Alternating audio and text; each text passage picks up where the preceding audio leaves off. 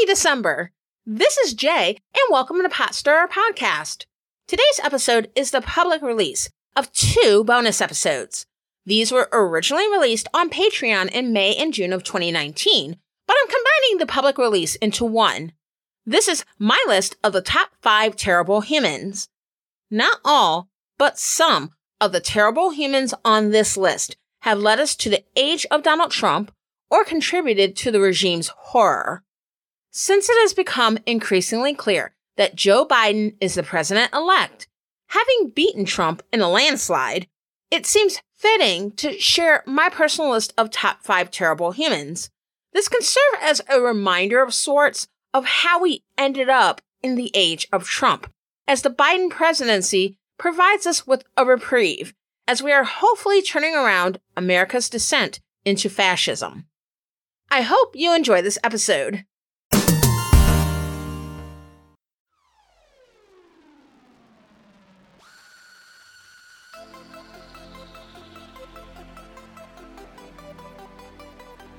Recently, I traveled to my hometown of Detroit to visit family, and I had the opportunity to go downtown for the first time in quite a while.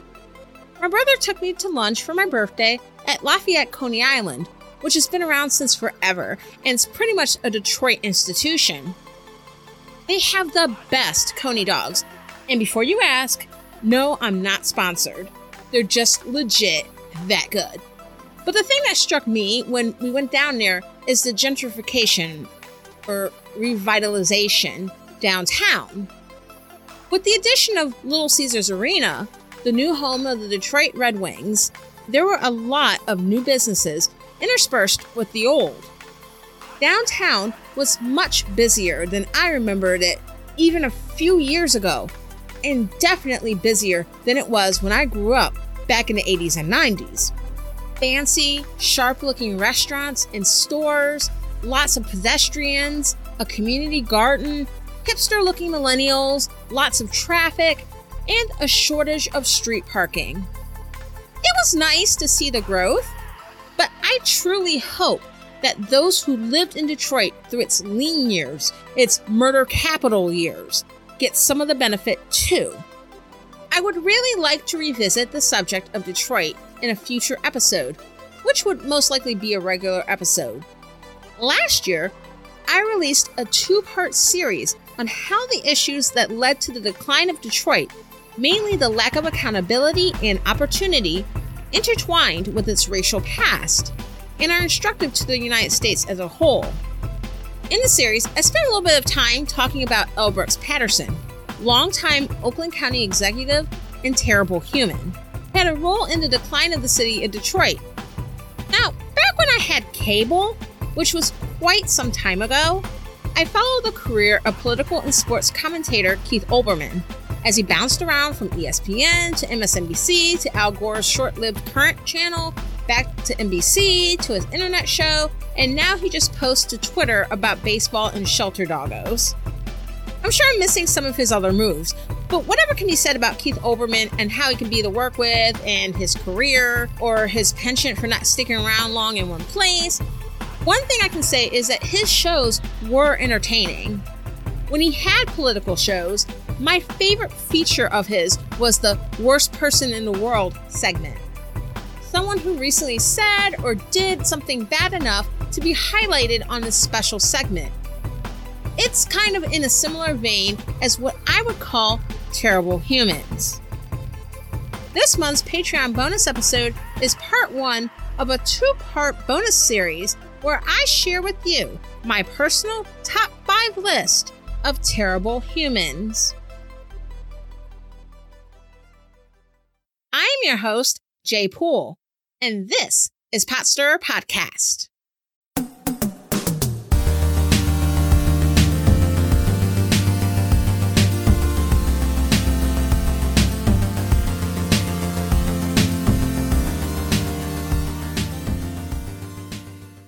So you might be wondering about this list. What are my criteria? How did I come up with this list? Eligible humans can be alive or dead, though these will be humans who have made a negative impact on their sphere of influence in some way. Because this is Pot Stirrer Podcast, these will be people involved in politics or religion, though they don't necessarily have to be elected officials. I have limited the scope to the U.S., so no Hitler, Stalin, Mao, or anyone else along those lines. I did not include Trump or Pence, because let's be real, that would have been way too easy. Are there worse humans in the world than the ones who made my list? Of course. Now keep in mind that my list is purely 100% subjective. It's like a list of your least favorite foods, except the people who made my terrible humans list were actually terrible, not simply something you're not feeling. So before we get to the list, I'll share my honorable mentions, or as I probably should say, dishonorable mentions. Dishonorable mentions. Anyone who has worked or still works for the Trump White House. I don't count civil servants or military personnel because they work across administrations and work for the country, not for Trump per se. But I am talking about the folks Trump himself has selected to work for him. This is Donald Trump, who is impulsive, nasty, depraved, and vindictive. They knew what it was when they started working for him, and sticking around is telling. The reason why people tend to get fired by dear leader is because they're horrible, but not horrible enough, like Kirstjen Nielsen or Omarosa, or they get more shine than him, like Steve Bannon. Stephen Miller has been getting hyped a lot lately, so he might want to watch his back. Another dishonorable mention goes to Dinesh D'Souza. He would be in my top 5 if he didn't constantly get dunked on by historians like Kevin Cruz on Twitter.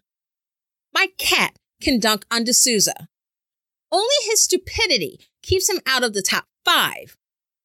Oops at Top Politics had an episode on D'Souza which was great. I totally loved it and I recommend it.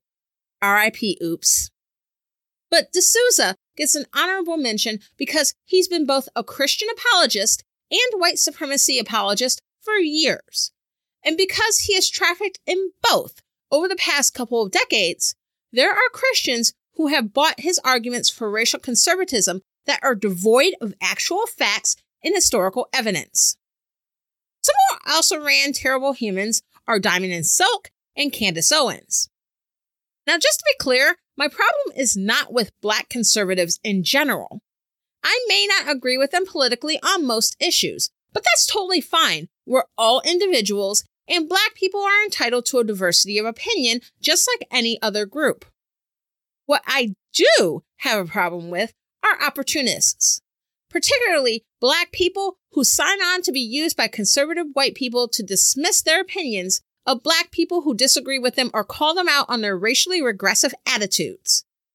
These are the folks that conservative white people point to and say, well, you should listen to Diamond and Silk. You should listen to Candace Owens. They're Black and they know what they're talking about.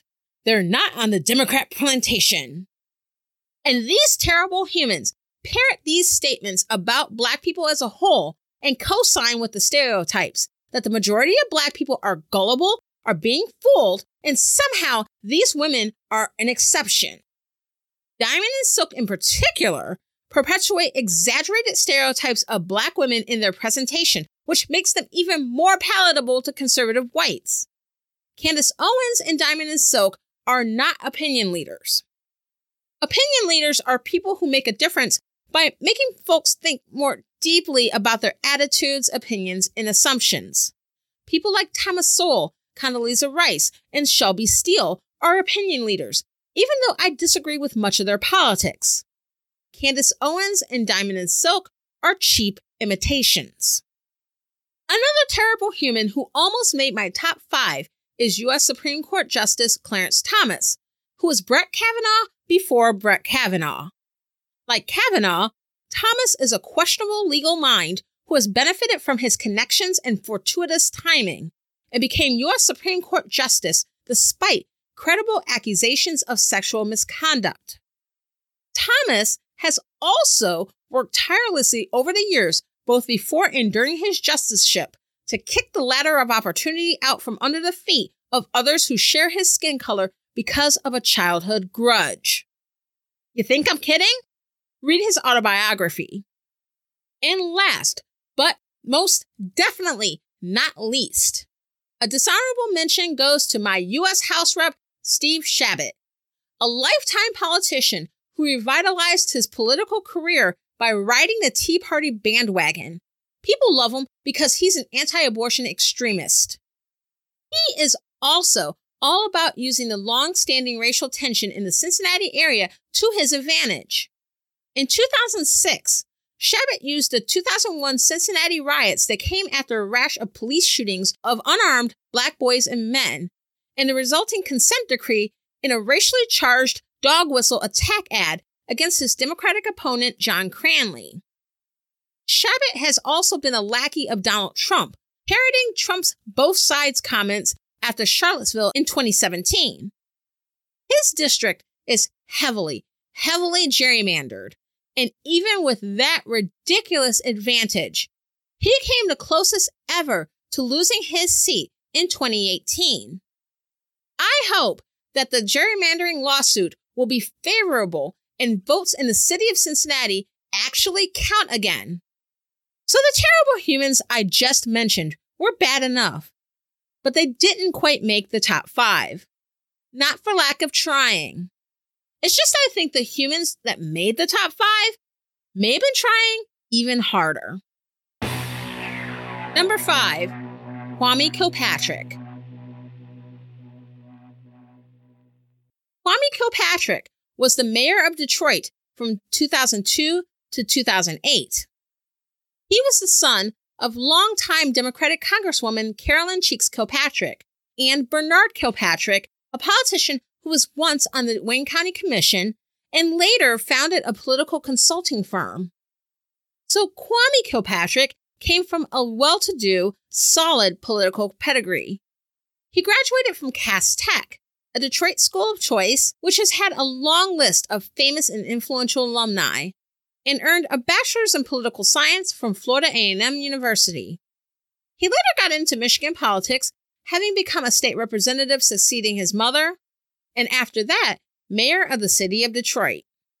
Known as the hip-hop mayor, Kilpatrick had a great deal of popular support among Detroiters because he was a young, fresh face with a charismatic silver tongue.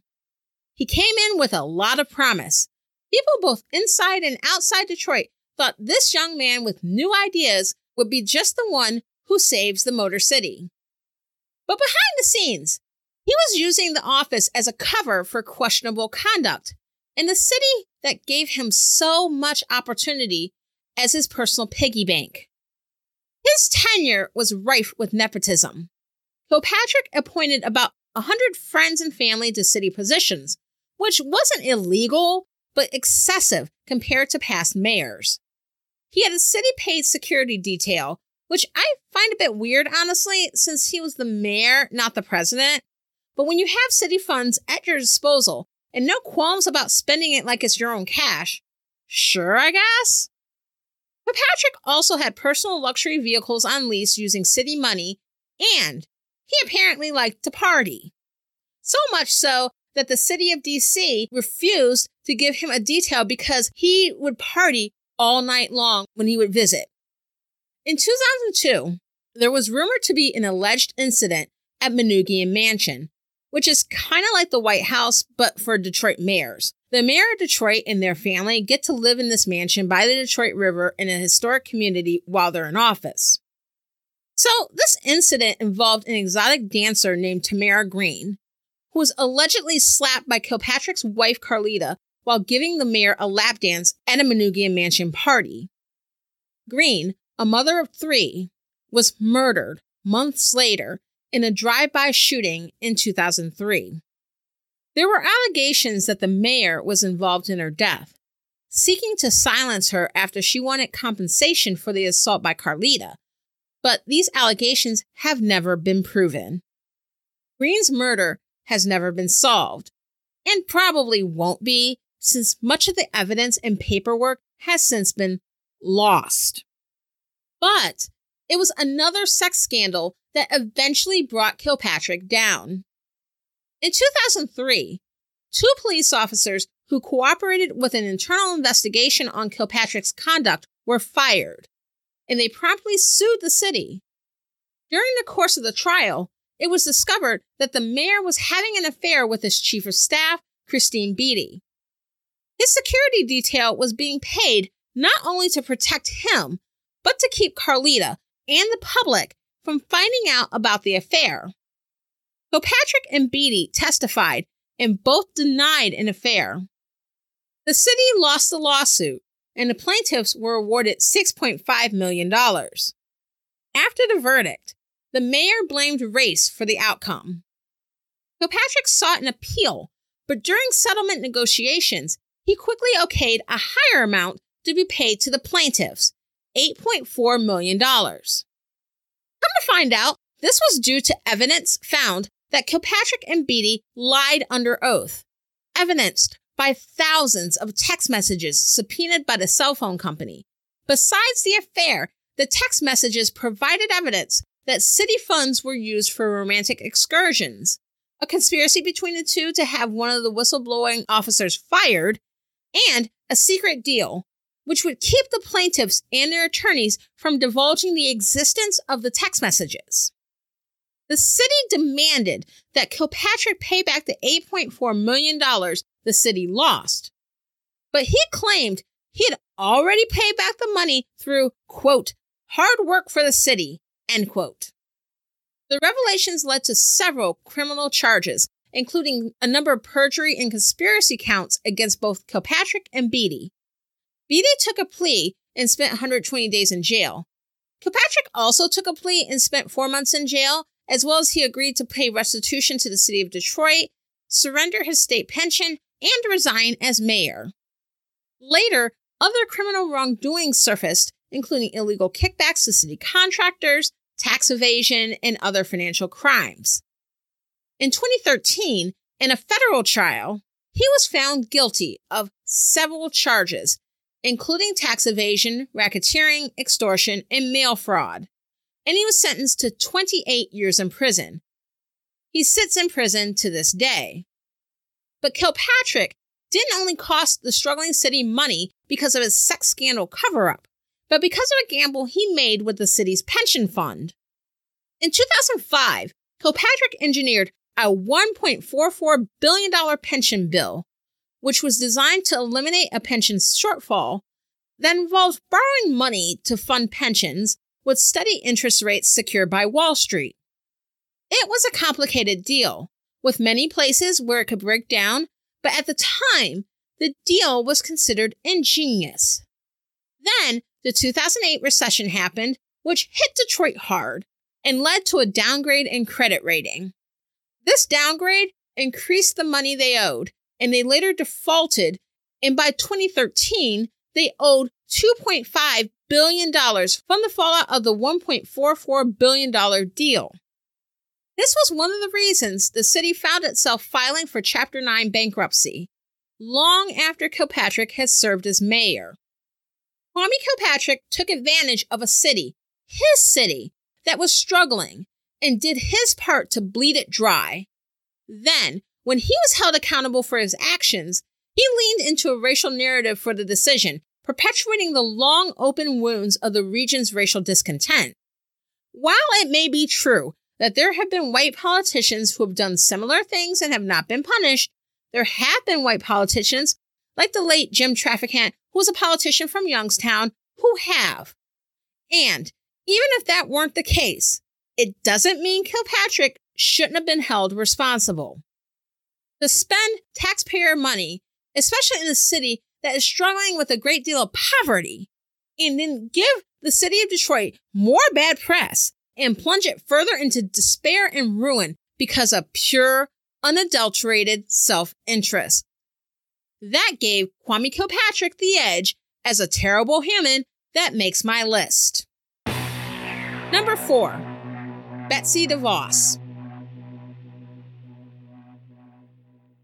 Betsy DeVos is the U.S. Secretary of Education.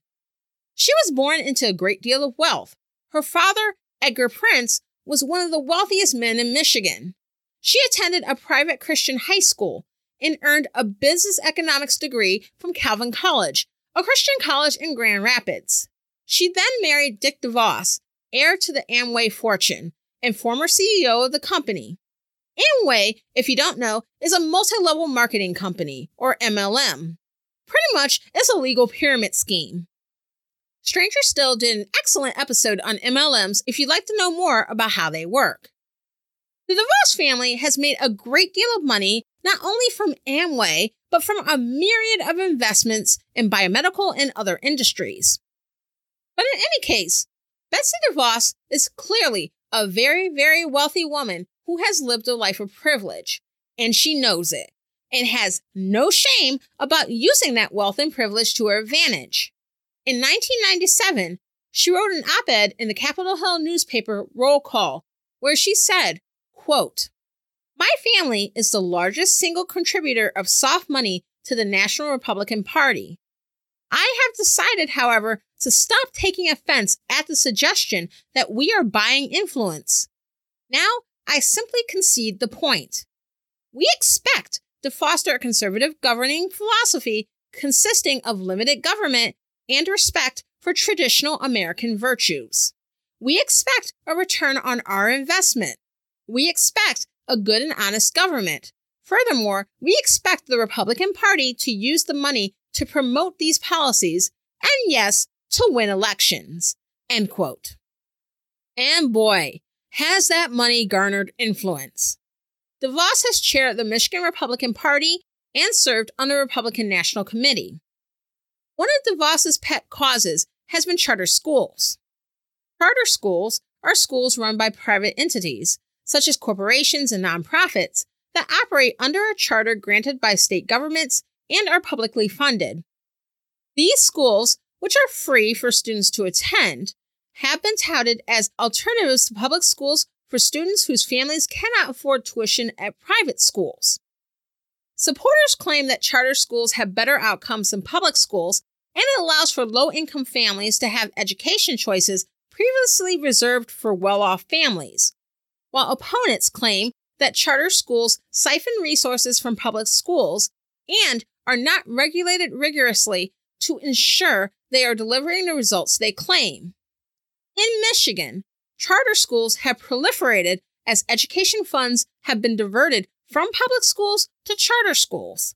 This has resulted in increased strain on public schools, which then find themselves having to educate a disproportionate number of children with special needs and behavioral challenges, since charter schools, in reality, do often pick their students, as well as a number of public school closures and less actual choice in low-income areas. The lack of charter school regulations have meant that charter schools with extremely low test scores continuously get their charters renewed and continue to operate, delivering poor results for students. This is especially a huge deal in places like Detroit, where almost half the student population attends charter schools. And in some areas, a charter school is the only neighborhood option. Before being tapped for education secretary, Betsy DeVos served as chair for the school choice group American Federation for Children and was on the board of a number of other school choice and other education-related organizations. The DeVos family has poured a great deal of money and time into charter school advocacy, though not charter school accountability. So while DeVos isn't directly causing poor-performing charter schools, she and her family's advocacy has helped charter schools escape accountability and has made the problems with children's education in Michigan so much worse. DeVos has taken her anti-public school agenda to her post as education secretary, working to take away resources for sexual assault survivors on college campuses, removing accountability for for-profit colleges, aiming to increase the terms of repayment for student loan borrowers and reducing avenues for student loan forgiveness, removing protections for transgender students, and rescinding Obama-era regulations prohibiting racially biased school discipline policies. On the latter, In DeVos's report outlining reasons for rescinding these regulations, she cited a particular study multiple times. This study was from University of Cincinnati criminal justice researcher John Paul Wright, who has brought back genetics and biology to explain criminal behavior, even though this approach has fallen out of favor over the last several decades due to its ties to eugenics and racial superiority theories. Wright has stated, quote, "Those who pursue this line of research get branded as racists and even eugenicists. We have personally experienced hostile receptions when presenting our work in these areas at professional conferences and have been excoriated in the anonymous review process when attempting to publish our papers," end quote. Maybe there's a reason for that. In Wright's study that DeVos cited, he argues that Black children are simply more likely to have problematic behaviors from birth that lead them to be disciplined more harshly than white students in schools. Alternative theories, such as implicit bias or stereotype threat, were not considered. While the study was peer-reviewed, his work generally falls outside the mainstream for the reasons I just mentioned.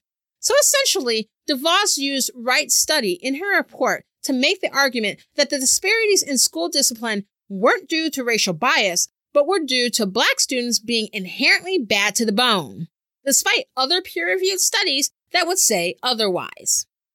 Betsy DeVos, on a mission to destroy public education in the U.S. and kill equal opportunity, $1, one policy at a time, befitting a terrible human that belongs on this list. Number 3. Jerry Falwell Sr.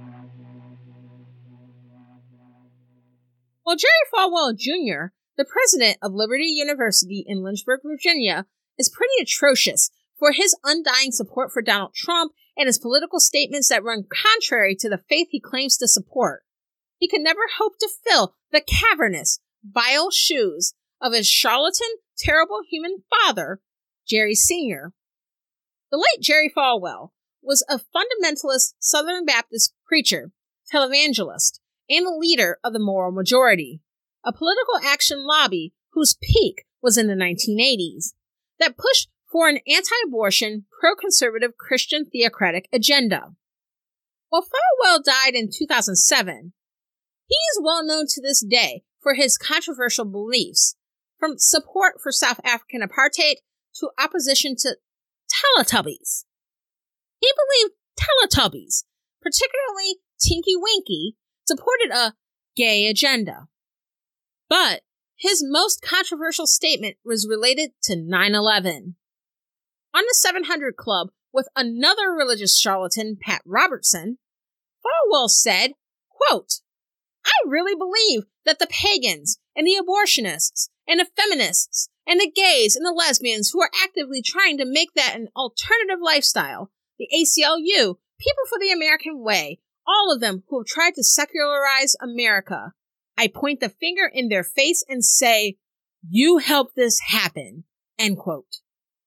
Now, you would think this is bad enough. And for that, Jerry Falwell has definitely earned his spot on my top terrible humans list. But wait, there's more. There are many reasons why white evangelicalism today is politically enmeshed and morally bankrupt. Much of it is because it started out that way. Many of the denominations and churches that comprise white evangelicalism have a history of being on the wrong side of slavery and Jim Crow segregation. But guys like Falwell took this moral bankruptcy and political entanglement to the next level. And speaking of segregation, this is how Falwell got into politics in the first place. He had been a longtime segregationist and detractor of Reverend Dr. Martin Luther King Jr. in the 1950s and 60s. And as a matter of fact, Falwell had this to say about Brown versus Board of Education, the U.S. Supreme Court decision in 1954 that desegregated public schools. Quote, "If Chief Justice Warren and his associates had known God's word and had desired to do the Lord's will, I am quite confident that the 1954 decision would never have been made." the facilities should be separate. When God has drawn a line of distinction, we should not attempt to cross that line." End quote. Due to racial integration in the South in the 1960s and 70s, many Southern white families were searching for alternatives to public schools that would keep their kids from going to school with Black people. Many whites-only evangelical Christian schools popped up in the South to meet this demand. Because private schools were exempt from integration orders, these schools were not required to integrate. These schools were referred to as segregation academies. But while these schools were private, they benefited from tax-exempt status as church-affiliated organizations, and in the cases of colleges and universities, were eligible to receive government-backed financial aid from students who attended. But the decision in the Green v. Connolly U.S. Supreme Court case in 1972 stated that institutions practicing segregation could not be considered charitable institutions, and therefore not qualified for tax-exempt status. So in the mid to late 1970s, these segregation academies were told by the IRS to integrate or lose their benefits. Gary Falwell ran a K-12 fundamentalist Christian school, Liberty Christian Academy, that started out as a segregation academy in the late 1960s, but later integrated.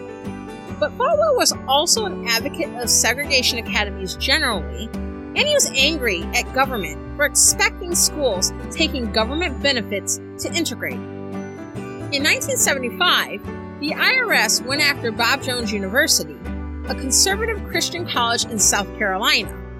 BJU started out as a whites-only school that allowed married Black people in 1971 and unmarried Black people in 1975, but they would not admit students in mixed-race marriages, and they did not allow students, faculty, or staff to interracially date.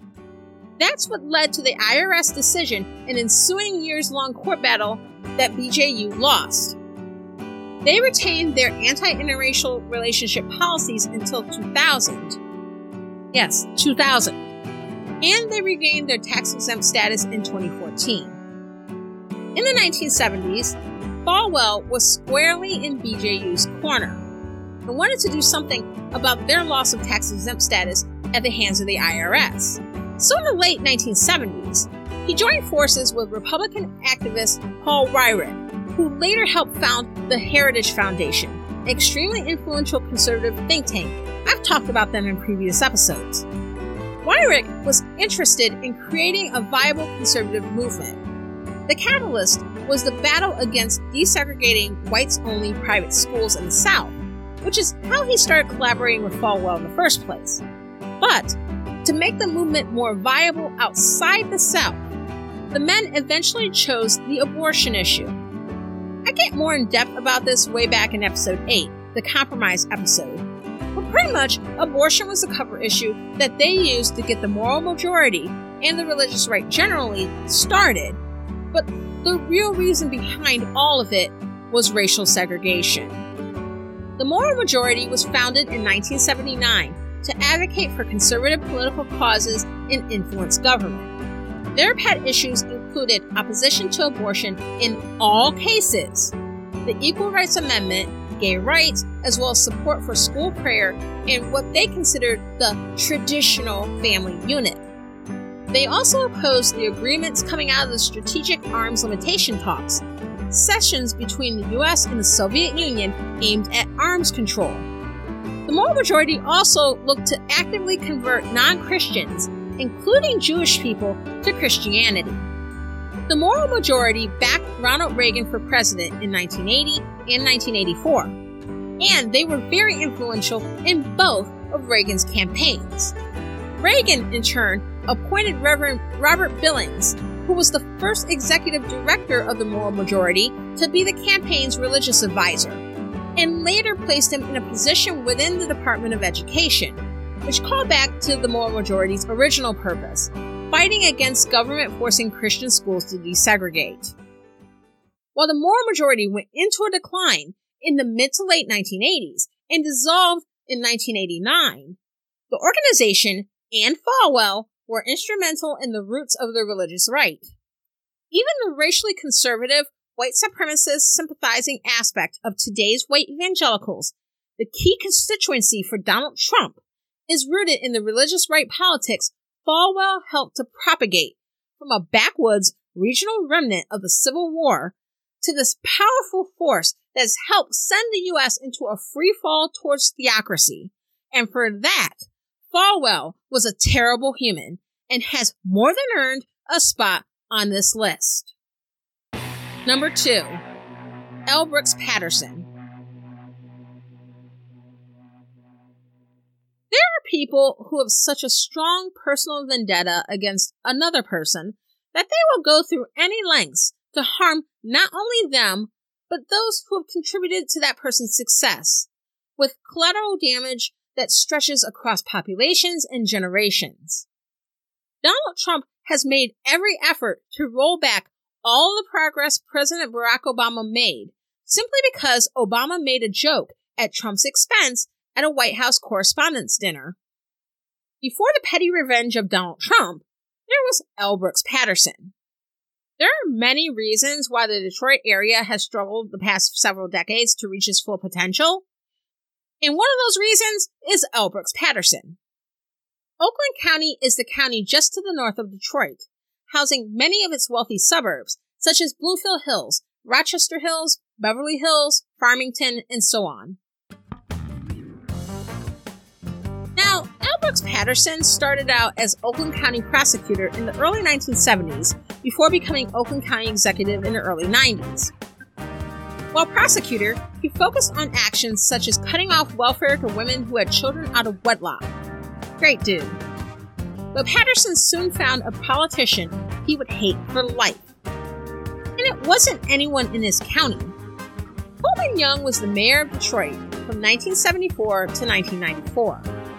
He was the longest-serving mayor, and notably, the first black mayor of the city. When he became mayor, he was dealing with a city that had lost a flood of white residents to white flight, lost much of its tax base, and was coping badly with the effects of the 1967 Detroit riots. Crime and police brutality were up, and Coleman Young, a World War II veteran, union organizer, and state senator, was elected with high hopes. While he was elected as a left-wing Democrat, he was the most fiscally conservative of Detroit's modern mayors, keeping Detroit's budget balanced by raising taxes and cutting services. Even in lean economic times, Detroit was in the black, which hadn't been the case since Young's tenure.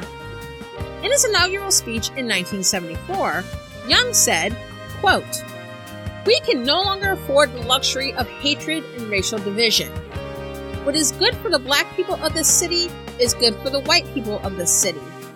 What is good for the rich people in this city is good for the poor people in this city. What is good for those who live in the suburbs is good for those who live in the central city. We must build a new people-oriented police department. And then you and they can help us to drive the criminals from our streets.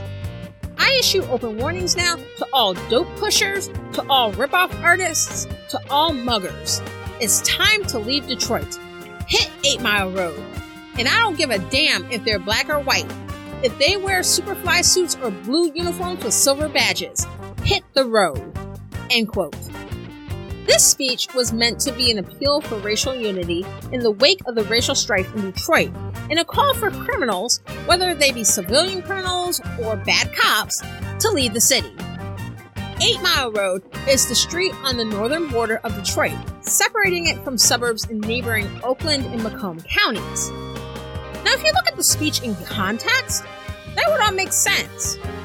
But L. Brooks Patterson, then Oakland County prosecutor, spun Young's speech in the least charitable, most adversarial, most racially charged way possible. Patterson took it as a call for criminals to go to Oakland County and for white residents to leave the city. So Patterson's response? Drop dead, Detroit. He also said, quote, "What we're gonna do is turn Detroit into an Indian reservation. where we herd all the Indians into the city, build a fence around it, and then throw in the blankets and corn." End quote. Racist statements like this, not only alluding to the predominantly black Detroit residents, but the killing off of Native Americans earlier in American history, are pretty vile, but par for the course for old Brooks. Patterson, while Oakland County prosecutor, vigorously opposed school busing between Detroit and its suburbs, which was aimed at racially integrating Metro Detroit's public schools. Patterson said, quote, "If favoring the neighborhood school and opposing the attempt to make school children pawns of the federal court social experiment makes me a racist, then I plead guilty. If opposing Coleman Young's $600 million Detroit subway, an extravagant and ineffective testament to his ego, makes me a racist, then I plead guilty. If publicly stating that future economic bailouts for Detroit are at an end until Detroit gets its own fiscal house in order makes me a racist, then I plead guilty." End quote. Keep in mind that, again, Coleman Young was the most fiscally responsible mayor Detroit had in its recent history, and was the only one to keep Detroit in the black. Now, when Patterson became Oakland County executive in 1992, this was at the tail end of Young's tenure, and it was Patterson's mission to make not only Young, but Detroit and its residents pay. Patterson has been the cog in the machine that has kept the city and suburbs on separate public transportation systems, opposing every proposal to merge Detroit's DOT and the suburban SMART system. And he has not bypassed any opportunity to rip on the city of Detroit. Quote, "I used to say to my kids, first of all, there's no reason for you to go to Detroit. We've got restaurants out here. They don't even have movie theaters in Detroit. Not one. I can't imagine finding something in Detroit that we don't have in spades here, except for live sports. We don't have baseball, football. For that, fine. Get in and get out. But park right next to the venue. Spend that extra 20 or 30 bucks. And before you go to Detroit, you get your gas out here. You do not, under any circumstances, stop in Detroit at a gas station. That's just a call for a carjacking." End quote. Patterson hasn't exactly gotten any better as he's gotten older either, fighting Syrian refugee resettlement in Oakland County during the Obama administration and threatening a lawsuit to keep them out of his county, citing fears about vetting and Islamic terror. He has also worked to siphon all economic growth from Detroit into Oakland County, which has grown to be a very wealthy county. His county's growth has been off of Detroit's back like a parasite, not acknowledging that to have peak growth as a region, you have to have a healthy city. But this reality has always been lost on Patterson, who sees the growth in his county and seems to think that this growth and Detroit's decline has proven him right. But with major corporations like Amazon bypassing the region, in great part because of its uneven, segregated pattern of growth, which has limited its base of potential workers, and lack of viable public transportation, his grudge match with Detroit is hurting everyone in the region, including his own constituents. The reasons for Detroit's decline are complicated, but Patterson has been more than willing to leech off its decline and rejoice in its hard times. All of this over his twisting of the words of a man who has been dead for over 20 years. But 80-year-old L. Brooks Patterson, like most evil people, is still alive and kicking, and will probably live forever. Postscript.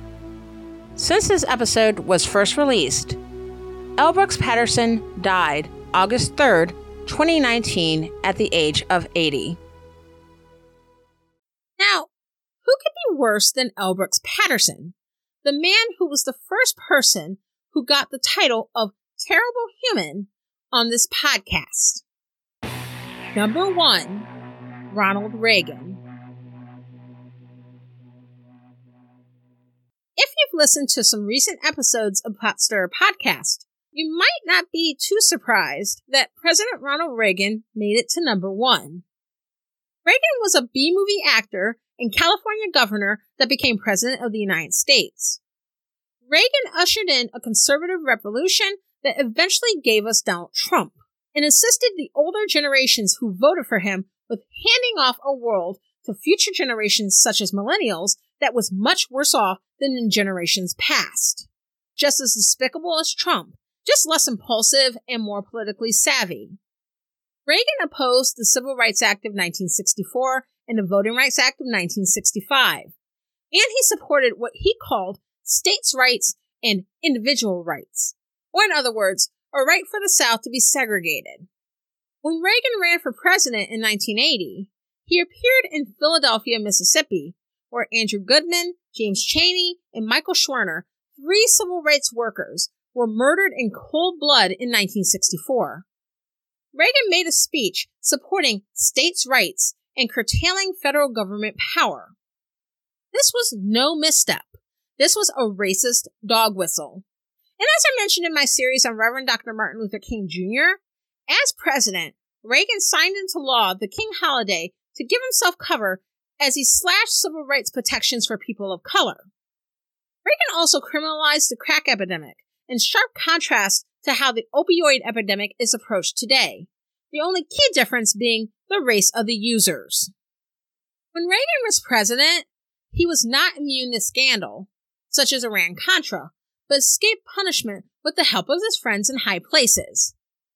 He also did a number of other things that made him pretty bad, like union busting and signing into law bank deregulation that led to the savings and loan crisis lasting from 1986 through 1995. But here are a couple of things that really make him a terrible human. Acquired Immune Deficiency Syndrome, or AIDS, was first discovered in 1981. In HIV, the virus leading to AIDS was discovered 2 years later.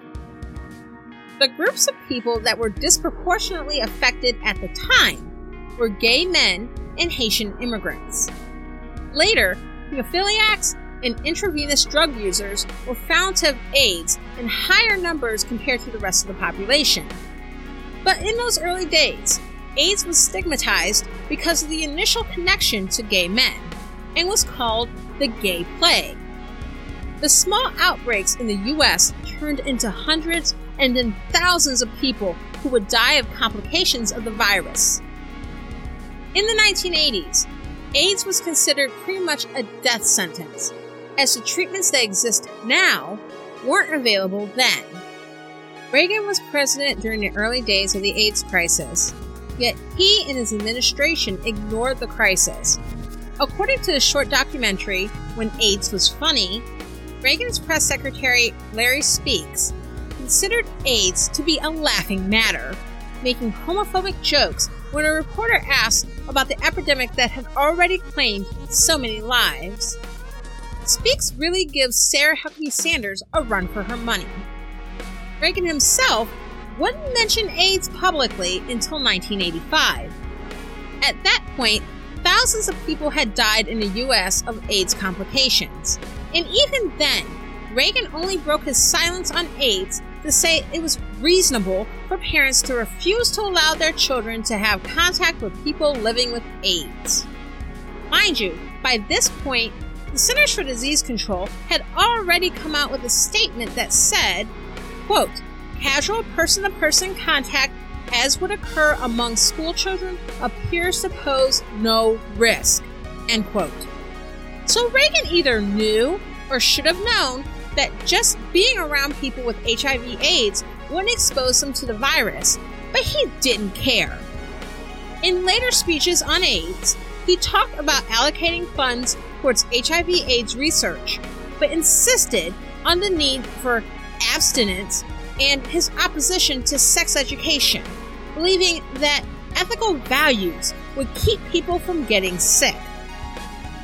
He did not allow his Surgeon General to come out with an AIDS prevention statement until 1987, and at that point, 50,000 people were known to be living with AIDS, and about 20,000 people had died. When Reagan finally allowed it, there was an expectation that this Surgeon General's statement would be in line with Reagan's rhetoric about ethical behavior and abstinence. But it wasn't that. C. Everett Koop, the Surgeon General, came out with a statement encouraging the use of condoms and sex education as early as 3rd grade, and had pamphlets mailed out to American households nationwide. This information was common sense and pragmatic, but at odds with opinions in much of the Reagan administration. There are thousands of deaths that could have been prevented if only Reagan and his administration took HIV/AIDS seriously from the beginning, instead of ignoring the problem, likely because of who was initially at highest risk of contracting the virus. Sickening. Another major thing that made Reagan a terrible human is how he handled mental health care. While governor of California in 1967, he had begun to phase out publicly funded mental hospitals, shifting care from these hospitals to nursing facilities and group homes. A policy called deinstitutionalization. Part of this was because of Reagan's distrust of psychiatry as communist, which seemed to be what he labeled pretty much anything or anyone he didn't like. But part of it may have been because of money, since a number of these privately run, for-profit facilities who were getting paid to house these people who were mentally ill and being thrown out of public institutions were giving Reagan political contributions. But in any case, the results of deinstitutionalization in California were disastrous. It led to a spike in homelessness, violence, and incarceration. And Reagan, for his part, decided to take this failed experiment to the White House. When he became President of the United States in 1981, Reagan discontinued a program that had been signed into law by President Jimmy Carter, which would have continued the federal funding provided to mental institutions and mental health facilities. This led to the closure of mental institutions, mental hospitals, and mental health facilities nationally, which led to an increase in homelessness in major cities and a lack of mental health resources across the country. Deinstitutionalization nationwide also led to the proliferation of for-profit board and care facilities that abused their mentally ill residents and residents with special needs. It also led to an increase in violent crime, including a rash of mass shootings throughout the 1980s and the attempted murder of Reagan himself by John Hinckley, who had been diagnosed with schizophrenia. This lack of resources for mental health and the consequences have persisted to this day. Reagan's tacit commitment to white supremacy and his administration's dismantling of mental health services serve as the foundation for issues we encounter in American society today, including violent suicides, mass shootings including school shootings, and white supremacist terror. These are issues that are tearing our country apart. Donald Trump is the end result, but Ronald Reagan was a key factor leading to the Trump presidency. When people die, they say, don't speak ill of the dead. When famous people die, even if they're questionable, I try to at least focus on some of the positive they've done in the wake of their death. Human beings are complicated. Monday morning quarterbacking their lives can come later, but if they're that bad, I just don't say anything. I don't ridicule them in social media. I don't drag them to my friends and family while the body is still warm. I give it time out of respect for the family. That has happened all of one time. When someone died that was so shitty, I was silent. When Reagan died, I was silent. I was silent as people lauded his presidency and his legacy, and spoke of him in fond, glowing terms. I was silent because there was nothing about his presidential legacy to truly celebrate. And at the time, that was even before seeing a fuller scope of the damage his policies have done to our country. President Ronald Reagan was a terrible human for a lot of reasons. I'm sure I didn't include all of them, but truly, Reagan gets the top spot on my terrible humans list because of all the blood on his hands. Thank you so much for listening to Pastor Podcast. If you enjoyed this episode, subscribe for free on Apple Podcasts, Spotify, Amazon Prime, or on your favorite podcast app. Go to potstirrerpodcast.com/download and you'll see the links. Subscribing gets you new episodes once they come out, so you don't have to wait. If you enjoy Pot Stirrer Podcast, please give it 5 stars and leave a review. And if you want to hear my takes on political and social issues in real time, check me out on Twitter and follow me there at PotstirrerCast. I'm Jay Poole. Let's fight for America's future because freedom is not free.